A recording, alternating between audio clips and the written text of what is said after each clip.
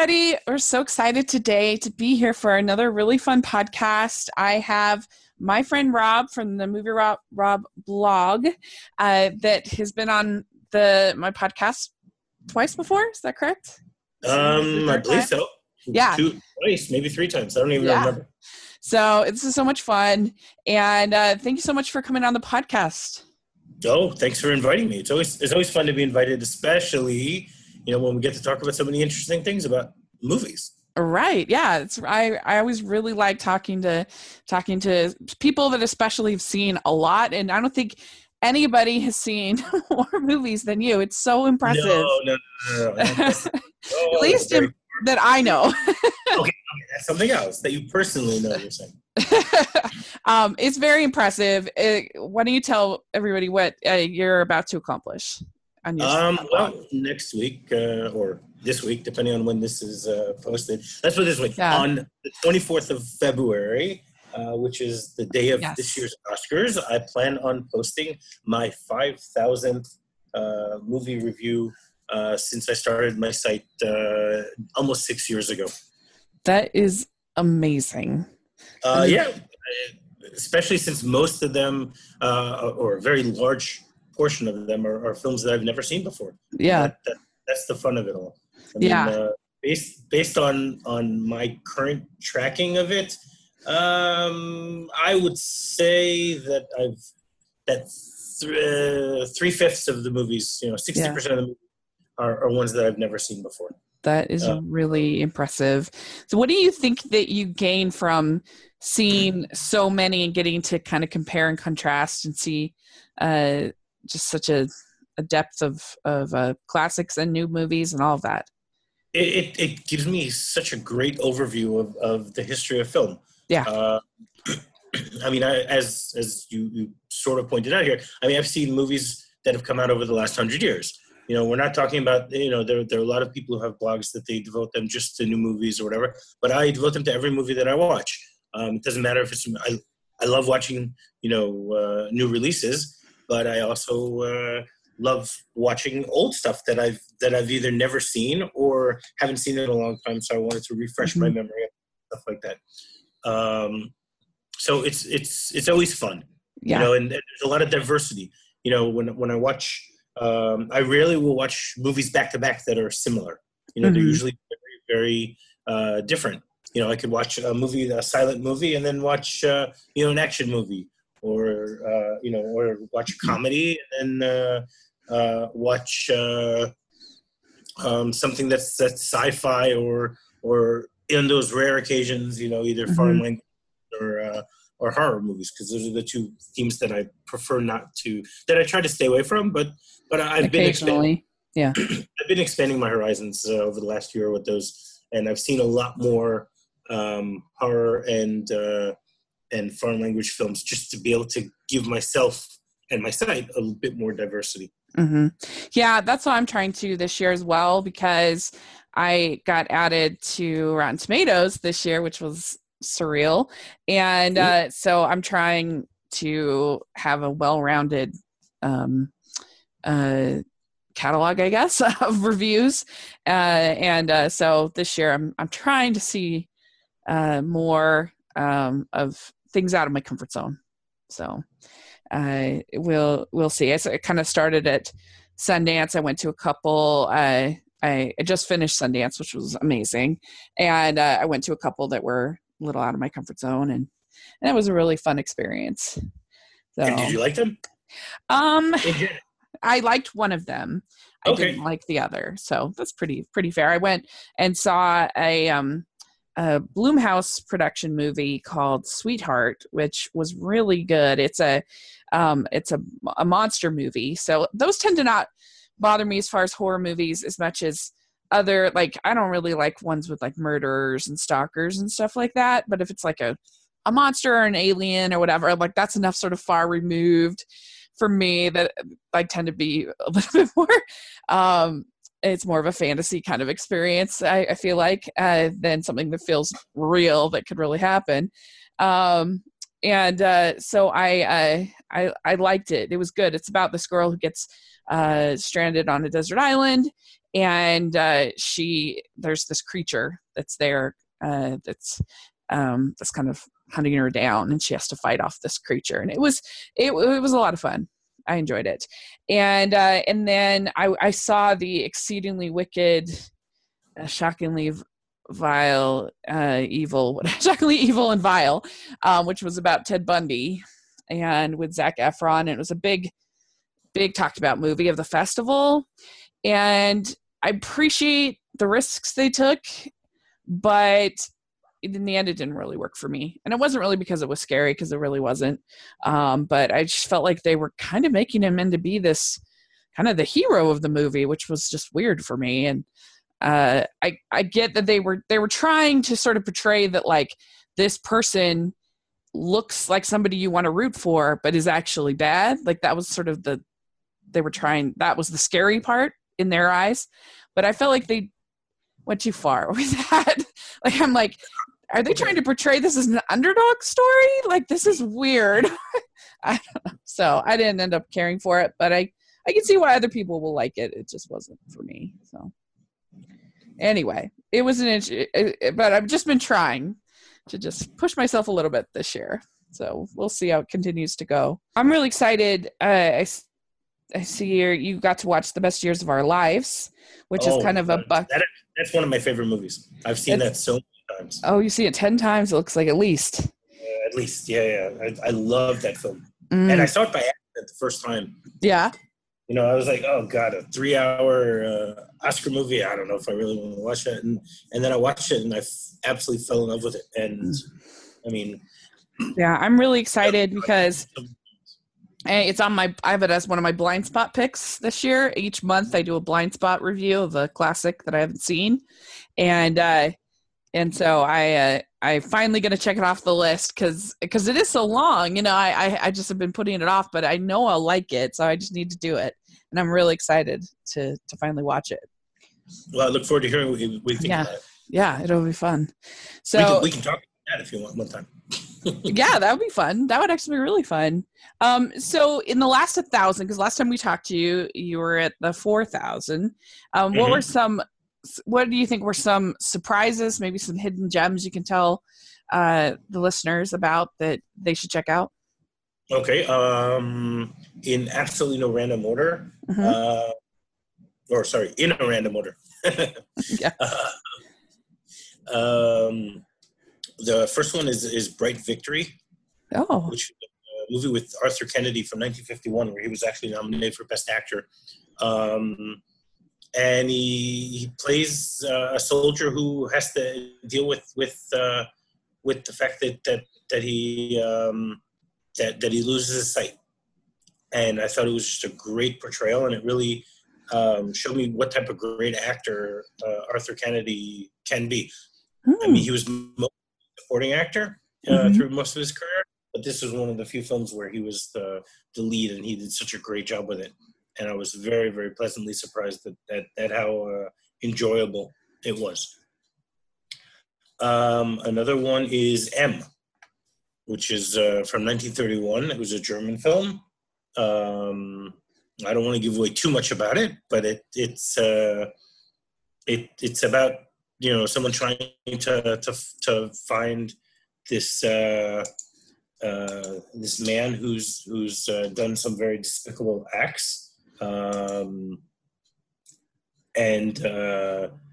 Basically it's about the police trying to catch a child murderer, and they end up getting the criminal element of the city to help, because they don't want to be seen as you know, people who are willing to agree with what he's doing. So I found it an interesting film. I don't think I've ever seen a foreign film that old before. You said it was. Yeah, it was from 1931. Yeah, interesting. It's very good. I've seen, I think one. I've seen two that are older. That's cool. I've seen what's the one with Max Schreck? All right. I'll look that up while we're talking about other things. Also the Cabinet of Dr. Caligari, I think that's his name. That was one that I saw. One I was thinking about before was Nosferatu, which is basically a Dracula themed film that was from 1922. That was also German. And the other one is from 1920, The Cabinet of Dr. Caligari, which is like a fantasy. I feel like I've heard of both of those, but I haven't seen them. So yeah, they're very. I'm surprised you've never heard of M, because that's also these are the older the much older movies that I come across are usually ones that I've heard talk about, and not just random things that I come across. I'm glad to see you liked I Remember Mama, because I love that movie. I think that one's a hidden gem. I like that. People don't know. I loved it, but I liked it. I like the way that they did that. I love the book. The book is very very charming and really, really sweet, and so I thought they did a pretty good job with the movie, and so yeah. All right. Okay. And just two more that I wanted to mention. Yeah, please. Before I started my blog, I wasn't really a fan of documentaries, and I've become a big fan of documentaries ever since. And for my 4800th review, so I did a marathon, and I watched all 7, I believe, if I remember correctly, movies in the documentary series. Which documentary series?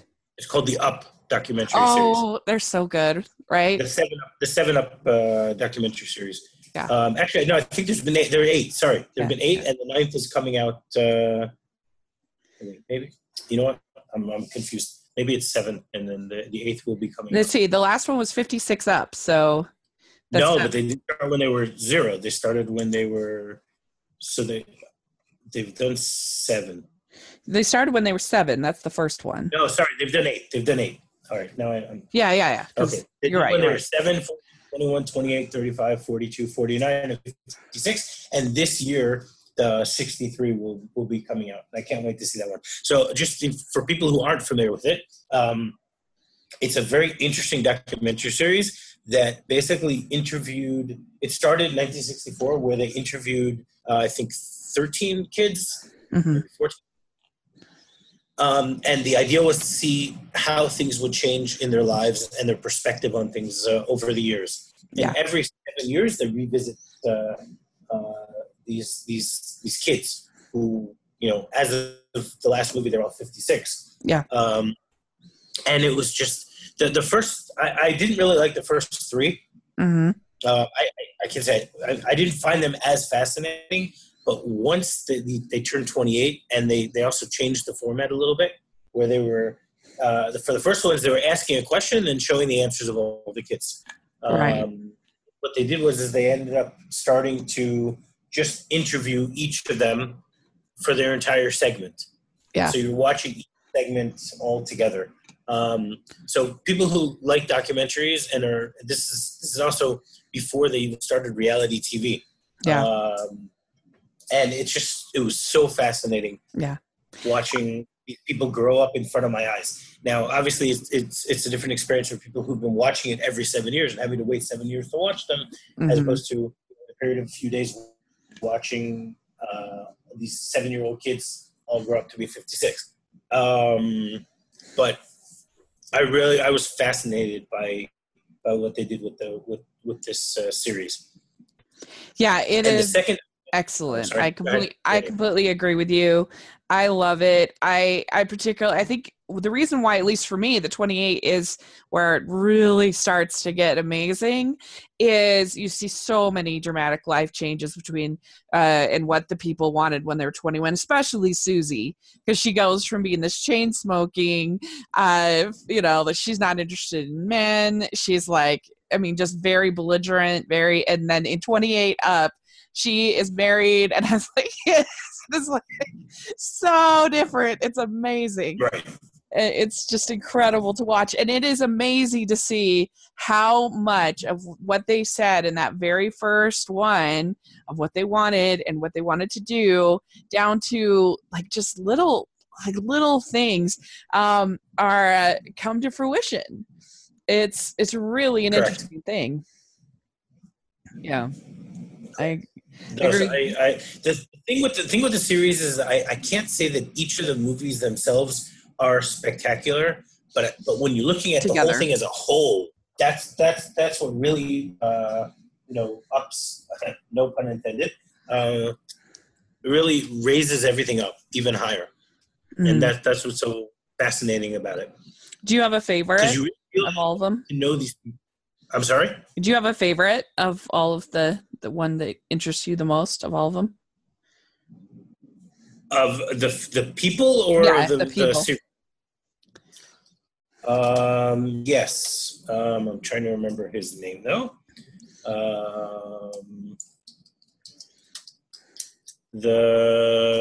The one who becomes a physicist. Oh yeah, he's really good. What's his name? I Uh, think it's Nick. I believe it's Nick. I think Yes, I you're think it's right. Nicholas. Yeah, he is really, because he basically called his life like what he wanted to do when he Yeah, was little, and it's so cute. And yeah, I think Tony is great. And he wanted to be the jockey, and then he ends up being the yeah. cab Tony driver, and also. he's great. And I like Bruce also. I think that Bruce had a great life arc, I guess you can say. yeah, he was real. Yes, he was really good. Yeah, he's a teacher, and the fact that he actually reached out to another one of them, to Neil, I Neil. believe. Yeah, Right? and Neil was pretty gripping, especially in the 30s.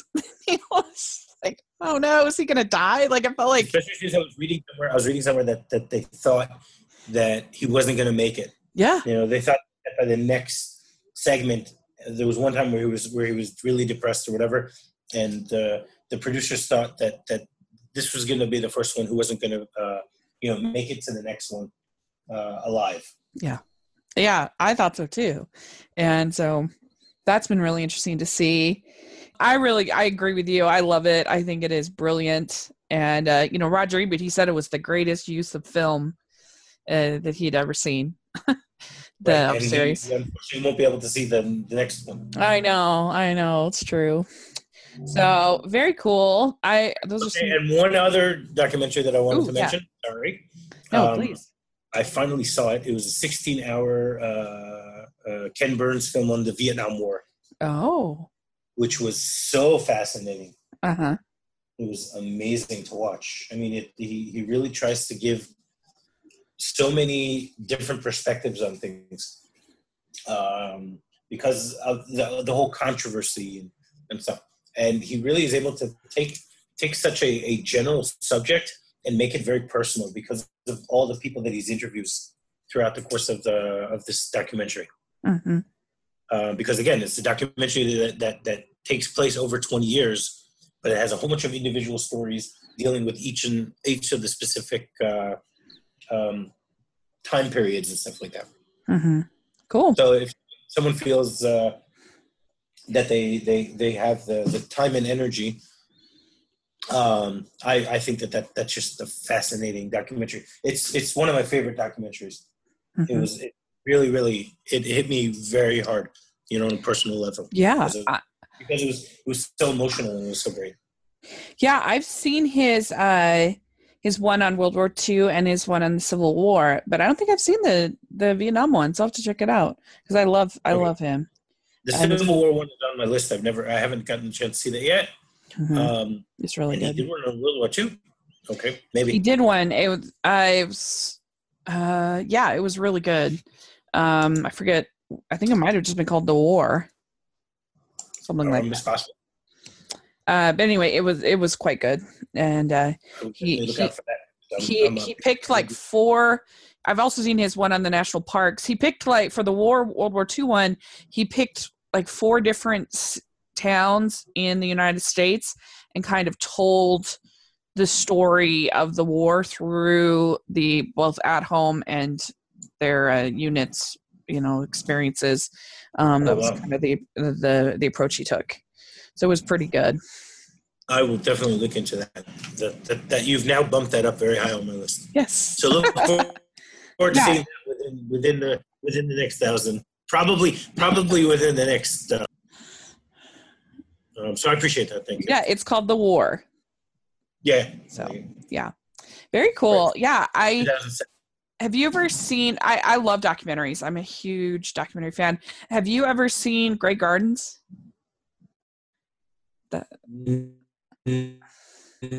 No. That's I've one I heard of it, recommend. but I think I saw the movie that they made about it, but I don't think I've seen it. It's just, if you just want to see like a true kind of fly on the wall of these two people that are just so dynamic and so inspirational in their own way, in my opinion, Big and Little Edie.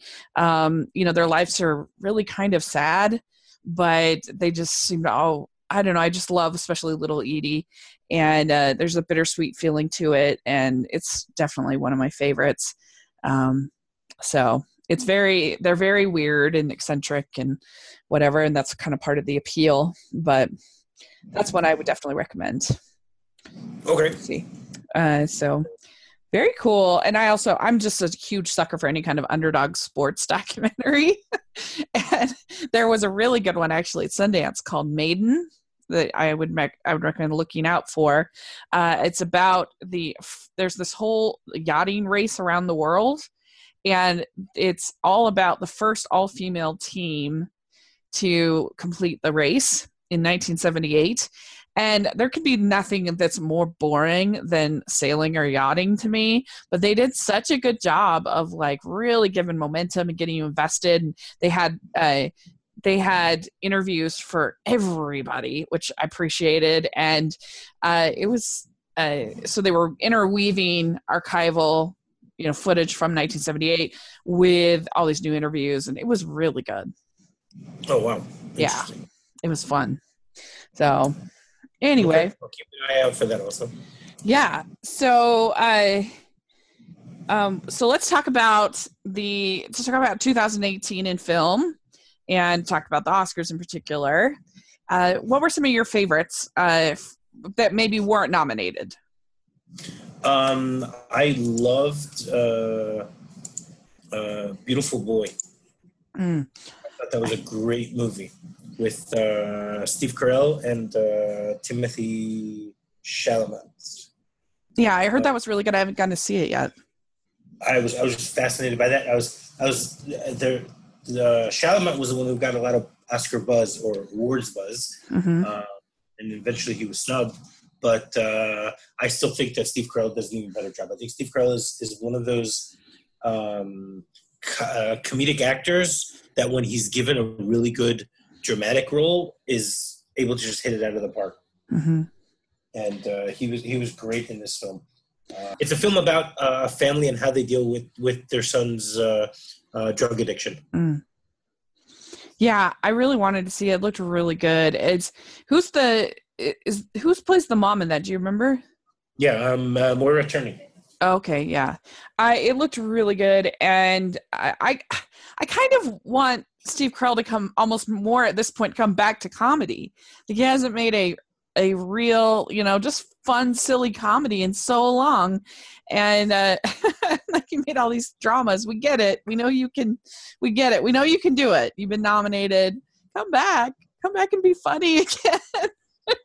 but he can definitely he definitely do the drama for sure. And so I wanted to see that. It looked pretty good, but I my other podcast, I cover Christmas movies for particularly made for TV for Hallmark Channel, and I watched 85 Christmas movies. So a lot of these sort of movies that were released here, at least during the Christmas season, I just still am catching up because it was just Christmas.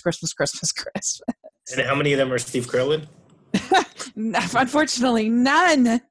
But yeah, I don't know. So I just am catching up on a lot of the Oscar releases and a lot of the end of the year releases that I missed because I was watching so many Christmas movies. But Anyway, that's cool. What are some others? Do you have any others that? Back to documentaries. Mm-hmm. I really, really loved Three Identical Strangers. Mm-hmm. That was so fascinating, and I was actually very upset also that was snubbed. Yeah, I agree with you there. Yeah, I loved it. It was amazing. It was scary because it was so amazing. My mouth was agape. Like I successfully went in unspoiled, which I'm so glad I did, because normally I don't care about that kind of thing. So but with that, I was so glad that I did, and I could not believe that all was happening, and that like there's still twins out there that don't even know that they are twins. Like it's crazy. Correct. Unbelievable. Yeah. It's like they should at least be able to have the results of all of this study. I mean, it seems crazy that it's locked up, but I don't know. Nuts. Well, yeah, that's a really good one. I really loved I really loved Won't You Be My Neighbor. I don't know if you got a chance to see that, but I saw it. It was okay. I didn't think it was spectacular, and I did grow up on Mr. Rogers. Uh-huh. I thought it was fascinating. It was a fascinating story about who he was. Yeah, but it wasn't. I didn't find it to be so earth-shattering and groundbreaking as some people did. Yeah, I really loved it. I just felt like it did such a good job of like drawing you into the story, and the way they had it sort of paced and structured. Like when he is sitting there in front of Congress, like that whole scene was so amazing to me.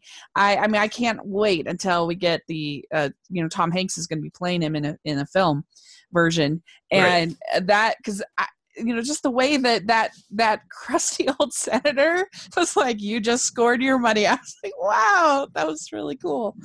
So I thought that it was, for what it was trying to do, I think it was very well executed for that kind of documentary. Mm-hmm. And I certainly thought it should have been nominated. But in fairness, I haven't seen two of the nominees. But I thought it was better than RBG personally. Yeah, RBG also, I liked it, but I didn't think it was spectacular. And I didn't find it to be that great. I thought it was okay. It was fine. I enjoyed it, but yeah. Right. I'm looking forward to still seeing Free Solo and Hale County. Yeah. They just barely aired Hale County this week on PBS here on public television, and so I got it on my DVR to watch. So I'm excited to see it because I heard it's actually pretty interesting and experimental. But yeah, Free Solo is pretty nuts. I enjoyed it. I'm glad it was worth nominating. But anyway, yeah, it was a really strong year for documentaries. There were a lot of good ones last year. So I really liked Minding the Gap too. I'm glad that got nominated. I saw that at Sundance actually last year, and I thought it was really moving and pretty amazing that he got all of that footage from such a early time. Is that it starts off telling one story and then it switches to another story. Yeah, it becomes a movie about domestic violence and how it impacts these boys and what kind of men they become. I felt like, which is really interesting. So, yeah, very cool. Well, yeah, I really loved, I don't know if you got a chance to see Lean on Pete. That was a movie that I really loved. It might be a little slow but I just thought it was so moving, and I really think Charlie Plummer is a really good new talent. That he was in that Ridley Scott movie, All the Money in the World one. I thought he was solid in that, and he's great in Lean on Pete. That was one, and I was bummed that Paddington 2 didn't get anything. Like I would have liked to have it gotten like a visual effects, or because I just loved that movie. I thought it was so sweet. But oh well, what are you gonna do? I mean, my favorite film of 2018 though was Spider-Man Into the Spider-Verse. Oh, it's so good. That was my second favorite movie. So yeah, I loved that. What What was did your first favorite? my favorite was Mary Poppins Returns. I thought it was just Haven't seen so that yet. I thought it was so delightful. I just it captured that old fashioned Disney magic to me. And I haven't been a big fan of these remakes that they've been doing, but for me, this was the one that they got right. I thought it had such heart. I loved the choreography and the music and all the performances, and I just loved it. So, but I loved Into the Spider-Verse as well. I mean, they're totally different movies, but Completely different, no question. yeah, yeah. Yeah, no, but for me, Into the Spider-Verse was something that just it completely blew me away because of the way they were able to take various forms of animation and put them all together. And the story itself is also great. Yeah, I agree with you. I thought it had a ton of heart. I loved that scene where his dad is talking to him outside the door. That scene was great. I think the whole thing with his uncle, I thought that really worked. And so it wasn't just the flashy animation. I think the story was really good and it was really funny too. So I completely agree with you. And I think it's really going to be a game changer for animation. I've already seen there's talks that they're doing there's talks that they're doing a Batman animated film with kind of a similar style, which would be amazing. Yeah. So that's true. Yeah. And I loved Leave No Trace. I thought that was just I saw it at Sundance, and then I saw it 2 other times. I just thought it was such a beautiful coming of age story of a girl realizing she doesn't have to make the same choices as her father. And like at the end, when she decides to stay, I was just so proud of her. Like, woohoo, way to go. And that was one that I loved from the year as well, that wasn't nominated for anything. But okay, man, I like that one. I didn't think it was that great. Mm-hmm. I thought something was missing. Moved along too slowly. I can understand that, because a lot of the movies that hit big at Sundance were ignored at the Oscars. But I also a little hidden gem that I don't think that kind of flew under the radar that I loved from last year is called Juliet Naked. Which sounds risque, but it's actually not. It was really good. It's based on this Nick Hornby novel, and I love Nick Hornby novels and movies. And it's about this woman played by Rose Byrne who kind of comes to realize that she wishes she had chosen to have children, but she made the choice to kind of not, when she was younger. And she's been dating for 13 years this guy who's like obsessed with this band, with this singer, and he hosts this like podcast and all these message boards and chats where they like dissect every single song and what does it mean and every single line of lyrics. And one day she ends up stumbling upon the actual singer in one of the message boards, and it was played by Ethan Hawke, and they end up they end up communicating with each other, and then they end up meeting. And I thought it did such a good job of like kind of talking about obsession, but like also sort of standing up for all of us that are maybe a little obsessed with some of these things. It's interesting because the Ethan Hawke character has all of these children, that he's trying his best to be a dad, and he has more children than he knows what to do with. And the Rose Byrne character is wishing she had decided to have children. She has like these different perspectives, and it was really good. And I wish more people had gotten to see it. So interesting. Okay, that's one I recommend checking out. Get on my list, and you've now helped bump that up a bit. Woohoo! All right. So let's talk about the Oscars. So okay, which obviously was most of the Oscar movies are missing from our favorite movies 2018. I don't have any of the Best Picture nominees in my top 10. I do. I actually have 2 of them. Ooh, okay, good. Yeah. So, what were your 2 favorites of the 8 nominees? A Star Is Born and Bohemian Rhapsody. Oh, interesting. What did you like about both of those? Well, A Star Is Born, I've seen all 4 versions of it. Uh-huh. I actually watched them all together, in a row, just to be able to compare and contrast everything. Mm-hmm. And I thought that Bradley Cooper did an amazing job bringing the story to today, to take what he did originally and, you know, build on that story, and then in 2018 be able to give us a very good update of this timeless story, basically. Yeah. About, you know, about what can you, how do you, rising stars and falling stars, you know, who pass in the night, basically, that type of thing. Yeah. And the music was amazing. Yeah. I mean, I'm shocked that "Shallow" is the only song that gets any type of recognition in that movie that are great. I agree with you. I really love it. It's my second favorite of the nominees, Star is Born. I really loved it. I think the key for me is that movie had to have great chemistry, and they did have great chemistry.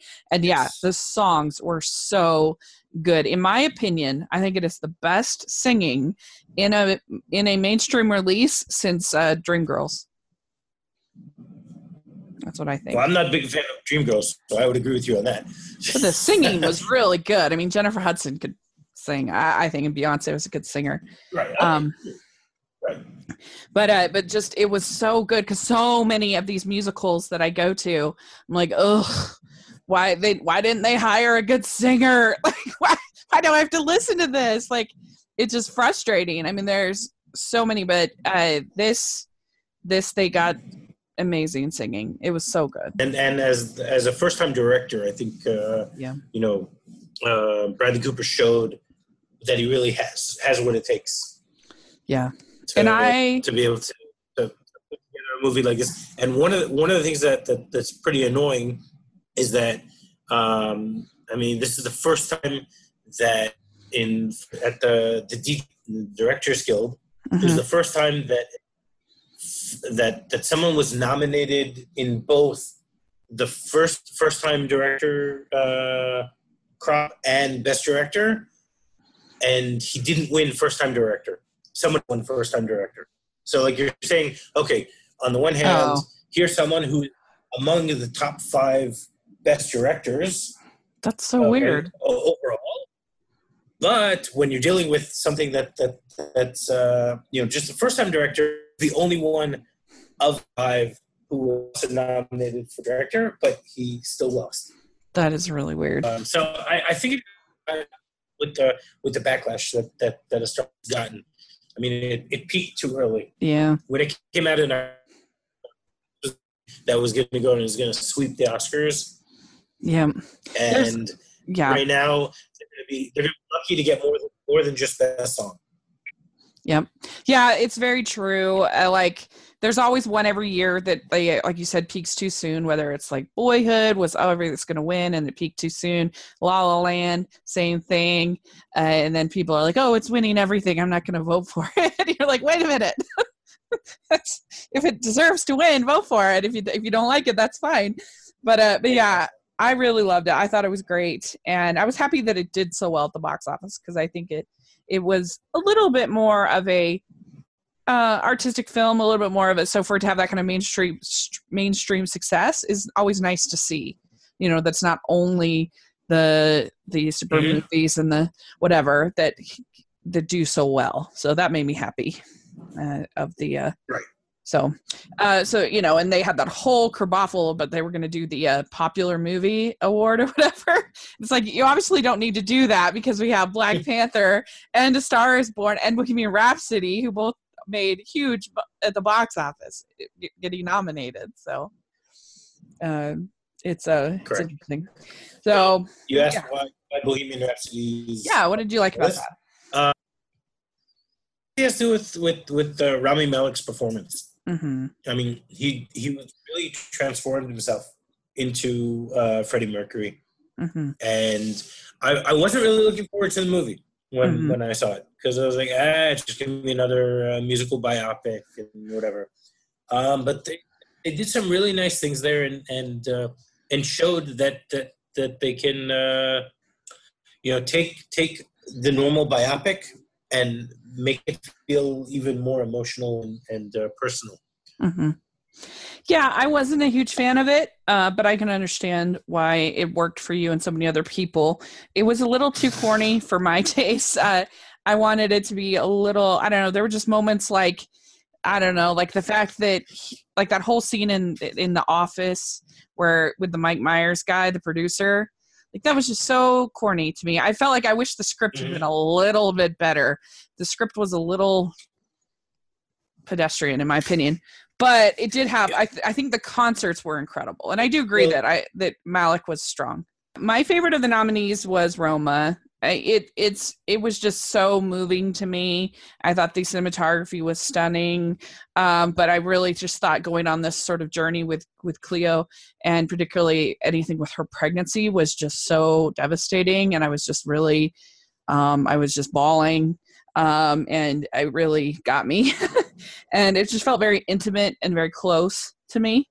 So that one was my favorite. I have it at 11 for the year for my ranking. I have Star is Born at 15. Roma, I actually saw it the day it came out on Netflix, and I thought that visually it is such a stunning movie. But I couldn't get into the story. I felt that the story was really weak, and that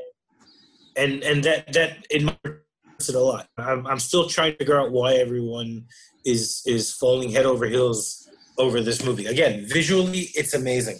He really doesn't. I've read some articles about the production design and how every single thing in the movie is based on certain things, and they're trying to evoke certain emotions and stuff like that. And I thought that was done really well. But the story, just you need to have a movie with a story. I felt like it is very slice of life kind of story, and I feel like it seems like from whatever you're not as big a fan of that, but I just felt like I really was able to sort of walk in her shoes, and I felt such connection to her character that I just enjoyed following her character, and I was just, when she loses the baby, I just thought that was so devastating, and so it's a different kind of experience than like a narrative like, say, the Bohemian Rhapsody has, where there's like, it's a different kind of movie, and I get it wouldn't be for everybody's taste, but I felt like I enjoyed spending time with that character.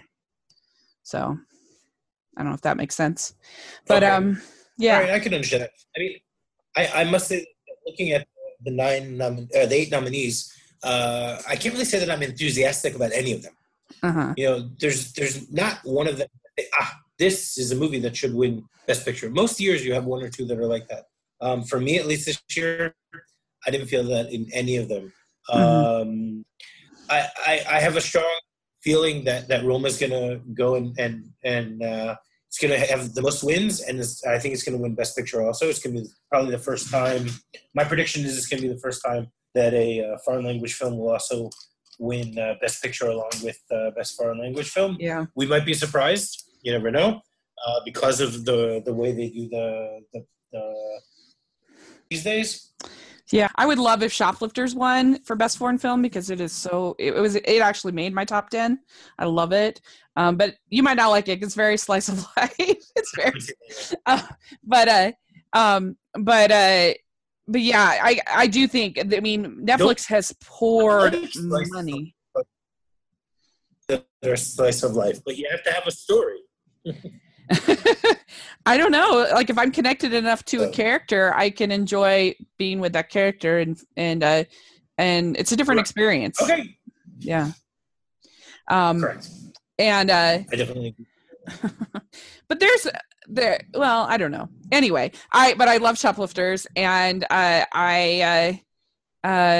so I would be really happy. I love the director of Shoplifters. His name is Hirokazu Kurita, and I think he's just a master at what he does. And so that would be really cool. But yeah, I agree with you. I think that Roma is going to win. I mean, Netflix has poured money into that campaign, and unfortunately, that's oftentimes the most determining factor. It shouldn't be, but correct. It is oftentimes. So. Correct. So yeah, my next favorite was Green Book. I know it's gotten a lot of pushback, but I really thought it was a nice story about an unlikely friendship, and it made me want to be I a thought better. it was a nice friendship, and that was it. I didn't think it was anything more than that. It was done well, but it doesn't feel as if it brought anything new to the whole ideas of the 1960s. Mm-hmm. I had it at 20, so it wasn't like my favorite movie of the year, but I don't know. I just thought it did what it was trying to do really well. Okay. Yeah. And yeah. And then and I feel like a lot of the pushback, here's my opinion on Green Book. I feel like that a lot of people kind of want it to be more of a message movie than it actually is. Like, we had a lot of sort of protest films this year, whether it be Black Klansman, The Hate U Give, Blind Spotting. There were a number of them, and I liked those films. And those films were definitely like protest films. They had a strong message, and in my opinion, like, Green Book that's not what it is. It's just a story about a friendship between these two people. It's not trying to change the world or be a protest movie or speak out against Trump or anything like that. It's just a simple little movie. And so True. I don't know. That's great. But you mentioned Black Klansman. Black Klansman, I really liked Black Klansman until the epilogue. Yeah. I think the epilogue, because exactly what you said, right, it made it into an anti-Trump film. Yeah. An anti-establishment film and stuff like that. Instead of telling the story as it was, the absurdity of it all, which is amazing. Yeah, I agree with you about that 100%. I felt like Spike Lee couldn't get out of the way of his own movie. That it would have been much better. Like, we're not stupid. We get it. We understand and maybe he just wasn't confident that people would get it. And so it was like, oh, we got to spell it out for you. But we get it. I don't like movies that they need to spoon feed everything to us. Yeah. Which brings me to Vice, which is why I've never been a big fan of Adam McKay. Because, like, The Big Short, I hated because they're trying to spoon feed everything to us and saying, okay, everyone is stupid. This is how we're going to explain things to you. Yeah. And Vice also, from the political perspective. So I shouldn't have said that Bohemian Rhapsody. Yeah. I shouldn't have said that Bohemian Rhapsody was my least favorite of the nominees, because that's not true, because Vice is the least favorite of the nominees for me. I felt like it was full-on propaganda. Like, it was so manipulative because at least The Big Short was kind of just like cheeky explaining stuff, where I felt like this was like they would put this really traumatic image out and then then manipulate you into believing whatever then they said next. And I'm like, I'm not like a huge Dick Cheney fan, but I don't care what you're talking about. That's what propaganda does. It uses images to then try to convince you of whatever it is. And I just thought they tried to disguise it as a comedy, but in my opinion, I hated it. I thought it was terrible. I can't say it was terrible, but because it did have its points, but it wasn't as effective as it could have been. Yeah, for sure. How do you feel about Black Panther getting nominated? I think it was a good movie. I don't think it was deserving of because it's not Best Picture. Mm-hmm. It's this that has added to the list of Best Pictures because people are trying to show how diverse they want to be with voting. Mm-hmm. People are looking from racial perspectives and gender perspectives and all that stuff. So sometimes there are nominations that move forward because of of these reasons, and not because it's a movie that is deserving to be in that particular category. Mm. Yeah, I mean, again, I thought Avengers: Infinity War was much better than Black Panther. You know, I don't think Black Panther has this social message. You know, that's so great that needs to, you know, the fact that Black Panther is the first superhero movie to be nominated for Best Picture. Okay, when the whole reason that they changed the way that they do Oscar voting is because of The Dark Knight, you know, 10 years ago, where that a nomination for Best Picture. But when you look at The Dark Knight and you look at Black Panther, okay, there's so much that is different between the two of them. I mean, The Dark Knight actually deals with, you know, good versus evil, you know, it questions and stuff like that. Ask those questions. Yeah, I actually think it does. This is a fun action movie. It was a fun movie. I'm not saying it was a bad movie. I just don't think yeah. Go ahead. Yeah. So I have it at 43. So obviously it's not even close to my top of my list, but it is my favorite of the mainstream superhero movies outside of Spider-Verse. Obviously that's my favorite. But the thing I liked about it is that I felt like it actually did have something to say. I felt like the conflict between Killmonger and T'Challa was that Killmonger thought it was shameful that they were hiding Wakanda and hiding the titanium from all these countries that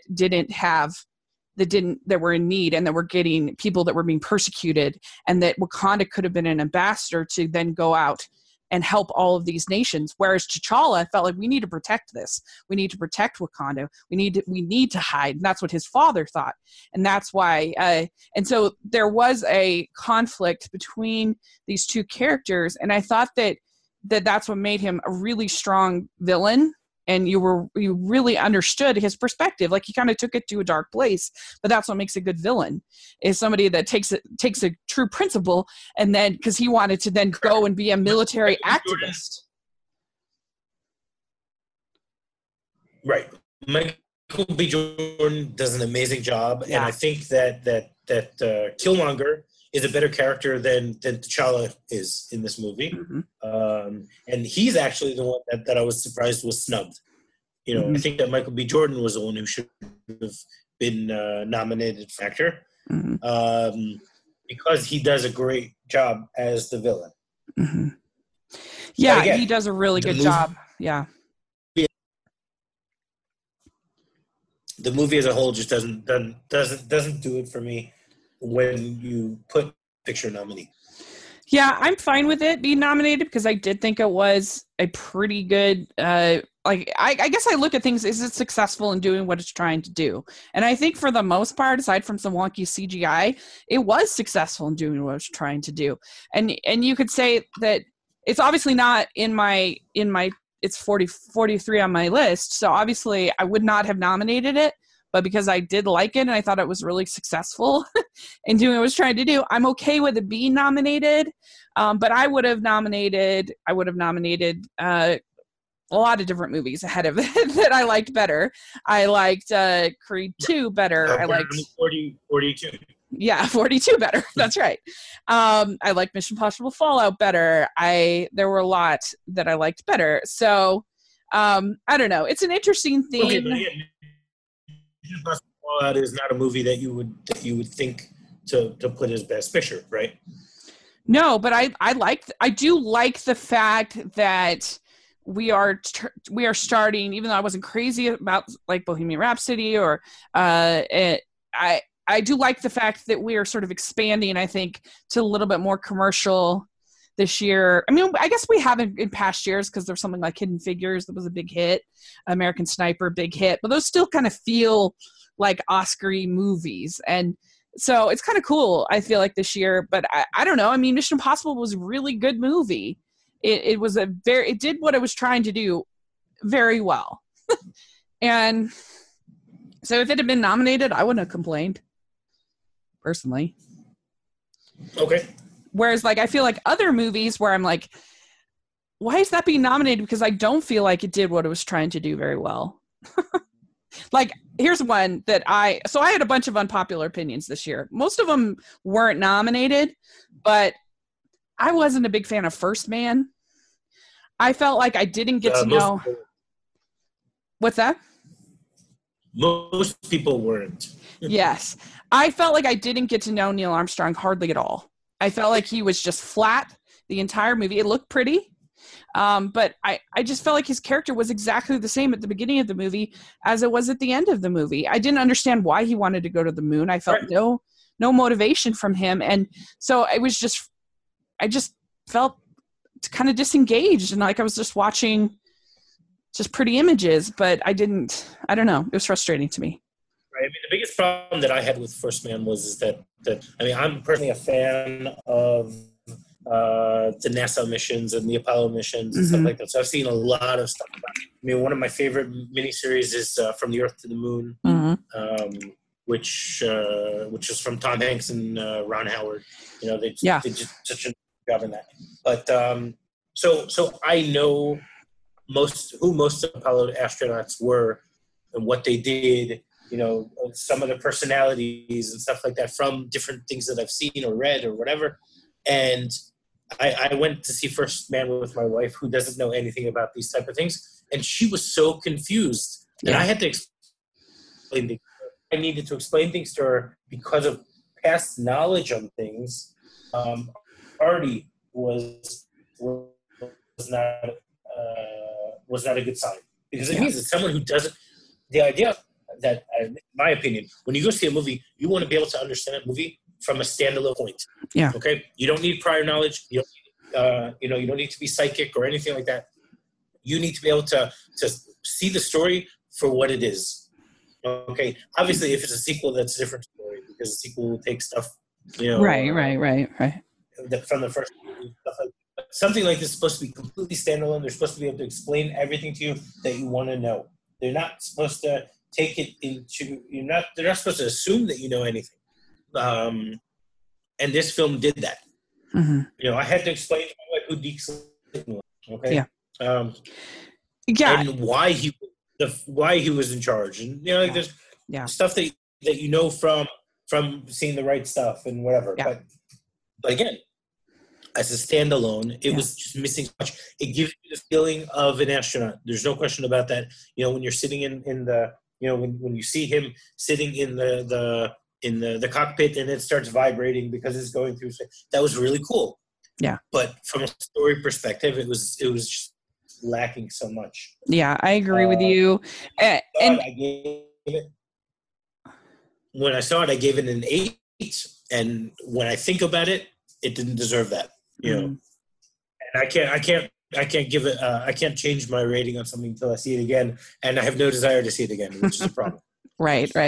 Yeah, I agree with you. I when you think of the great space movies, like you think of Apollo 13 and how we were so clear on Jim Lovell's motivation, even though that scene where he covers up the moon with his thumb, and you were just so clear on that motivation. And then when he's up in the, and then he covers up the earth with his thumb, like that was so good. And also just how like rich that movie is. So like you come to know like Gary Sinise's character, which is like a fairly minor character, or even Kevin Bacon's character, way better than I felt like I got to know Neil Armstrong's character as the lead character. Like, you got to know all the people at Mission Control in Apollo 13. You, like, when they were trying to do that vacuum hose thing, like, you felt it for the people in Mission Control. And Ed Harris's character was really good.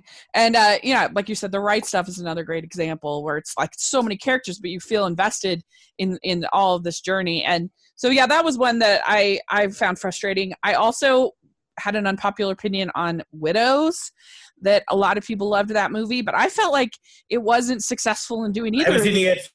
Oh, okay. Well, I won't spoil it, but I didn't feel like it was successful in doing either of the things that it was trying to do. And it had very good cast, but that was an unpopular opinion I had. I didn't really like that one. And I didn't really like the Ballad of Buster Scruggs. I felt like they were all just kind of forgettable shorts from the Coen brothers. You think about their great, I feel like I feel like with the Coen brothers recently, they have been doing a good job of creating homages to different things, like with Hail Caesar to classic Hollywood. But then the story isn't like up to snuff. And I think about their old movies that you think about something like Raising Arizona, which was so funny. And it wasn't just like we've got the setting right, or Fargo. It wasn't just like, oh, look, we created effective South Dakota. It had like a great character and really a great script. And so I thought it was just, they weren't like awful, but they were just very forgettable to me. I'm not going to remember them. But the other very unpopular opinion I have is I was not a fan of If Beale Street Could Talk. I thought that it was very frustrating because, yeah, I like slice of life movies where I'm following the characters around, but the only way those movies work is if I feel like it's an authentic person, that I really, like, this is a real person who could have really existed and I'm really invested in who they are. This movie, I felt like I was watching a play, and the script felt so artificial and phony to me, and it was very irritating. The whole time I was watching it, I was just like, nobody talks like that. No one talks that way. And like, a lot of people are comparing it to Fences, and I'm like, okay, well, the thing with Fences is I at least felt like I got to know who those characters were. But here, they didn't even have that benefit, because it was usually, because at least that has this based on this play, this famous play that's very verbose. In this, it was mostly just sort of images, and I had no idea who these people were. And then they talk, and it was like, it didn't feel authentic to me. I didn't feel like I got to know who they were. And so it was very frustrating. And I really was not a fan of If Beale Street Could Talk. So that was okay. I definitely agree with you on that. Oh, you did? I was looking forward to seeing it. I was very much looking forward to seeing it, and I was extremely disappointed. Oh, yeah. And I still am trying to figure out why everyone is saying Regina King was amazing in that movie. Mm-hmm. She was good. I didn't think she was amazing because she wasn't in it for long enough. Yeah. Well, I mean, for supporting, she was the best part of the movie, but aside from the music was good. But yeah, no, she wouldn't be my pick. I mean, she did a good job with what was asked of her. But yeah, I agree with you. And I just walked out being very frustrated because I was like, it has all these good pieces, but I just didn't feel like it was well done as far as the movie. Right. I mean, I was frustrated from the perspective that I was saying, okay, what did I miss that everyone else seems to think, you know? Me too. Yeah, so it's interesting. We all have our unpopular opinions. Who do you think, who are your predictions for, you think Roma will win for the other major categories? You think Corona will win Best Director? Yeah, there's no doubt in my mind about that. Yeah. Actor, it's between Malick and Bale. Really? Bale, huh? That's what I think. Yeah. Interesting. Because he's able to. He does such a transformation there. Yeah. But I mean, personally, if I was voting, I would vote for Cooper. I think Cooper does the best job there. But we all know he's not going to get it. Right. So it'll be between Bale and Malick, and I think Malick is going to get it in the end. Mm-hmm. Supporting. What do you think about actor? I think Richard E. Grant might win because he has just been all. No, actor. Actor. Yeah, let's see who all yeah, I do agree. I think that that either I could see maybe Viggo Mortensen, but like there's so much I feel like not liking that movie right now.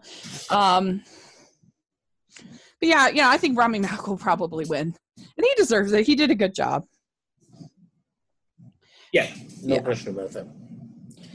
Okay, let's go to best supporting. Yes. What were you saying about it? I think that Richard E. Grant might actually be kind of an underdog win. He's been all over social media and been so positive and so just enjoying the whole experience. And I think a lot of people actually did really like. I haven't seen it. The Can You Ever Forgive Me?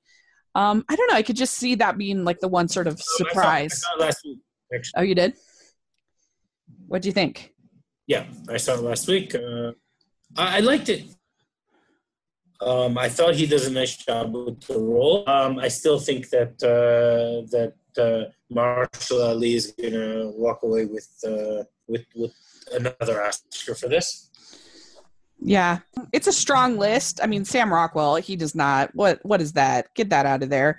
But I mean, I would love to see Sam Elliott win because I just love him, and I thought he was great. It was a really great supporting role. Yeah, so would I, but I don't think I will. If I was voting, I would be voting for Sam Elliott also. Yeah, and I actually loved Adam Driver in BlacKkKlansman. I thought he was great. And so I was happy to see that he got nominated because I felt like he was kind of under the radar. But yeah, you're probably right. Mahershala Ali will probably win. And I thought he was great in the role. But I could just see Richard E. Grant as a dark horse, I guess, coming in and surprising people. I remember correct. For an actress, what do you think it will be, Regina King? Feeling that it will be Regina King because Emma Stone and Rachel Weisz are going to be splitting their votes. Yeah. But the person to look out for is Marina Tavira, yeah. whatever her name, however pronounce her name, from Roma. I have a feeling that all the love for Roma is going to help her in this one because this is a category. This isn't a category where you have a clear front runner. And I think that there are going to be people who say that, okay, Roma's going to be winning Best Picture and Best whatever. That's some sort of acting also. And the fact that it came out of nowhere to get this nomination also says something. Mm. And Regina King hasn't won that many. Yeah.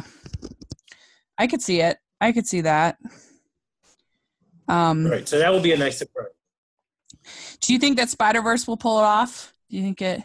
I don't think there's any doubt.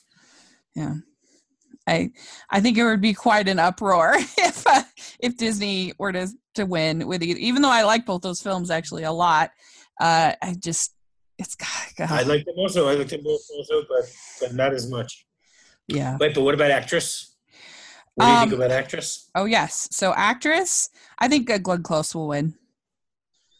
I just feel like it's her year. So I don't think she deserves to win for this role, but there's a lot of reasons why she's going to win it. First of all, have you seen the movie The Wife? I haven't. I heard she's good, but it's not that great.